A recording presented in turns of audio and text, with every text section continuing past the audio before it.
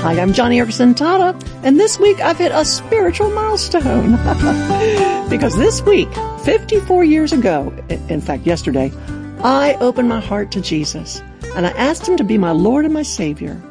I was only 15 years old, and I had heard about Jesus all my life. I mean, I grew up singing Christian hymns with my family. We talked about Jesus all the time. I regularly attended church, but it wasn't until a chilly November day during a church weekend retreat when the Spirit finally opened my eyes wide. And I remember it so well, sitting on the hard floor of a camp meeting hall, listening to the speaker talk about the gospel. But strange thing, he had this Bible open to the Old Testament. I thought that was odd. I mean, isn't the gospel in the New Testament?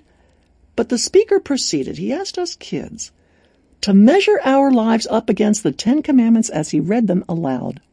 Okay, I thought, I can pass this test with flying colors. So he began reading. Let's start with, he said, thou shalt not steal. Okay, I'm sitting there and I couldn't think of the last time I actually stole something, but I knew I was guilty of stealing answers off of a friend's biology exam. For that matter, I seemed to constantly be stealing the spotlight from others. Then the speaker went on. Okay, how about thou shalt not lie? Yikes, the Bible nailed me with that one. Because I knew I had a tendency to fudge the truth and over-exaggerate. I never would have admitted that it was lying, because everybody did it, but that did not excuse me. The speaker continued. Okay, how about this? Thou shalt not commit adultery. Whew. I thought I passed that one. But then he went on to explain that Jesus said, whoever lusts after someone in his heart has inasmuch done the deed. Woe did he have me on that one. But I was really challenged by the next command. He said, kids, measure yourself up against this one. Thou shalt have no other gods before me. Oh man, there was no way I could pass that one. I idolized Coke. I could not go a day without having a Coke, or 2 of them, or 3.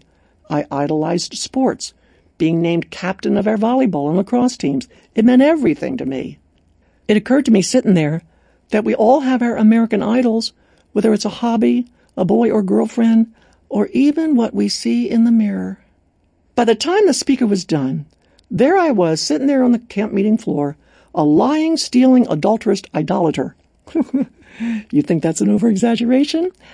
Well, you might think so, but Jesus said, you break one law, you've broken them all. His point?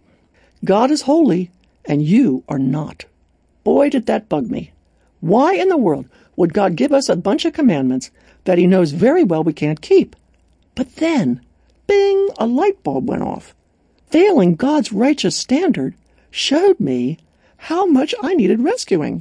And so I began to see that's why God sent Jesus.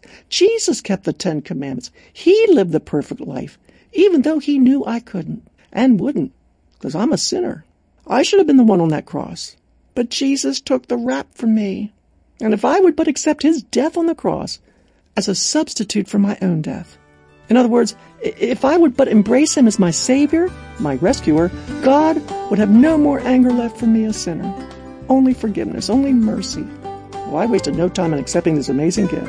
And may I encourage you to do the same if you've not already embraced Jesus as Savior?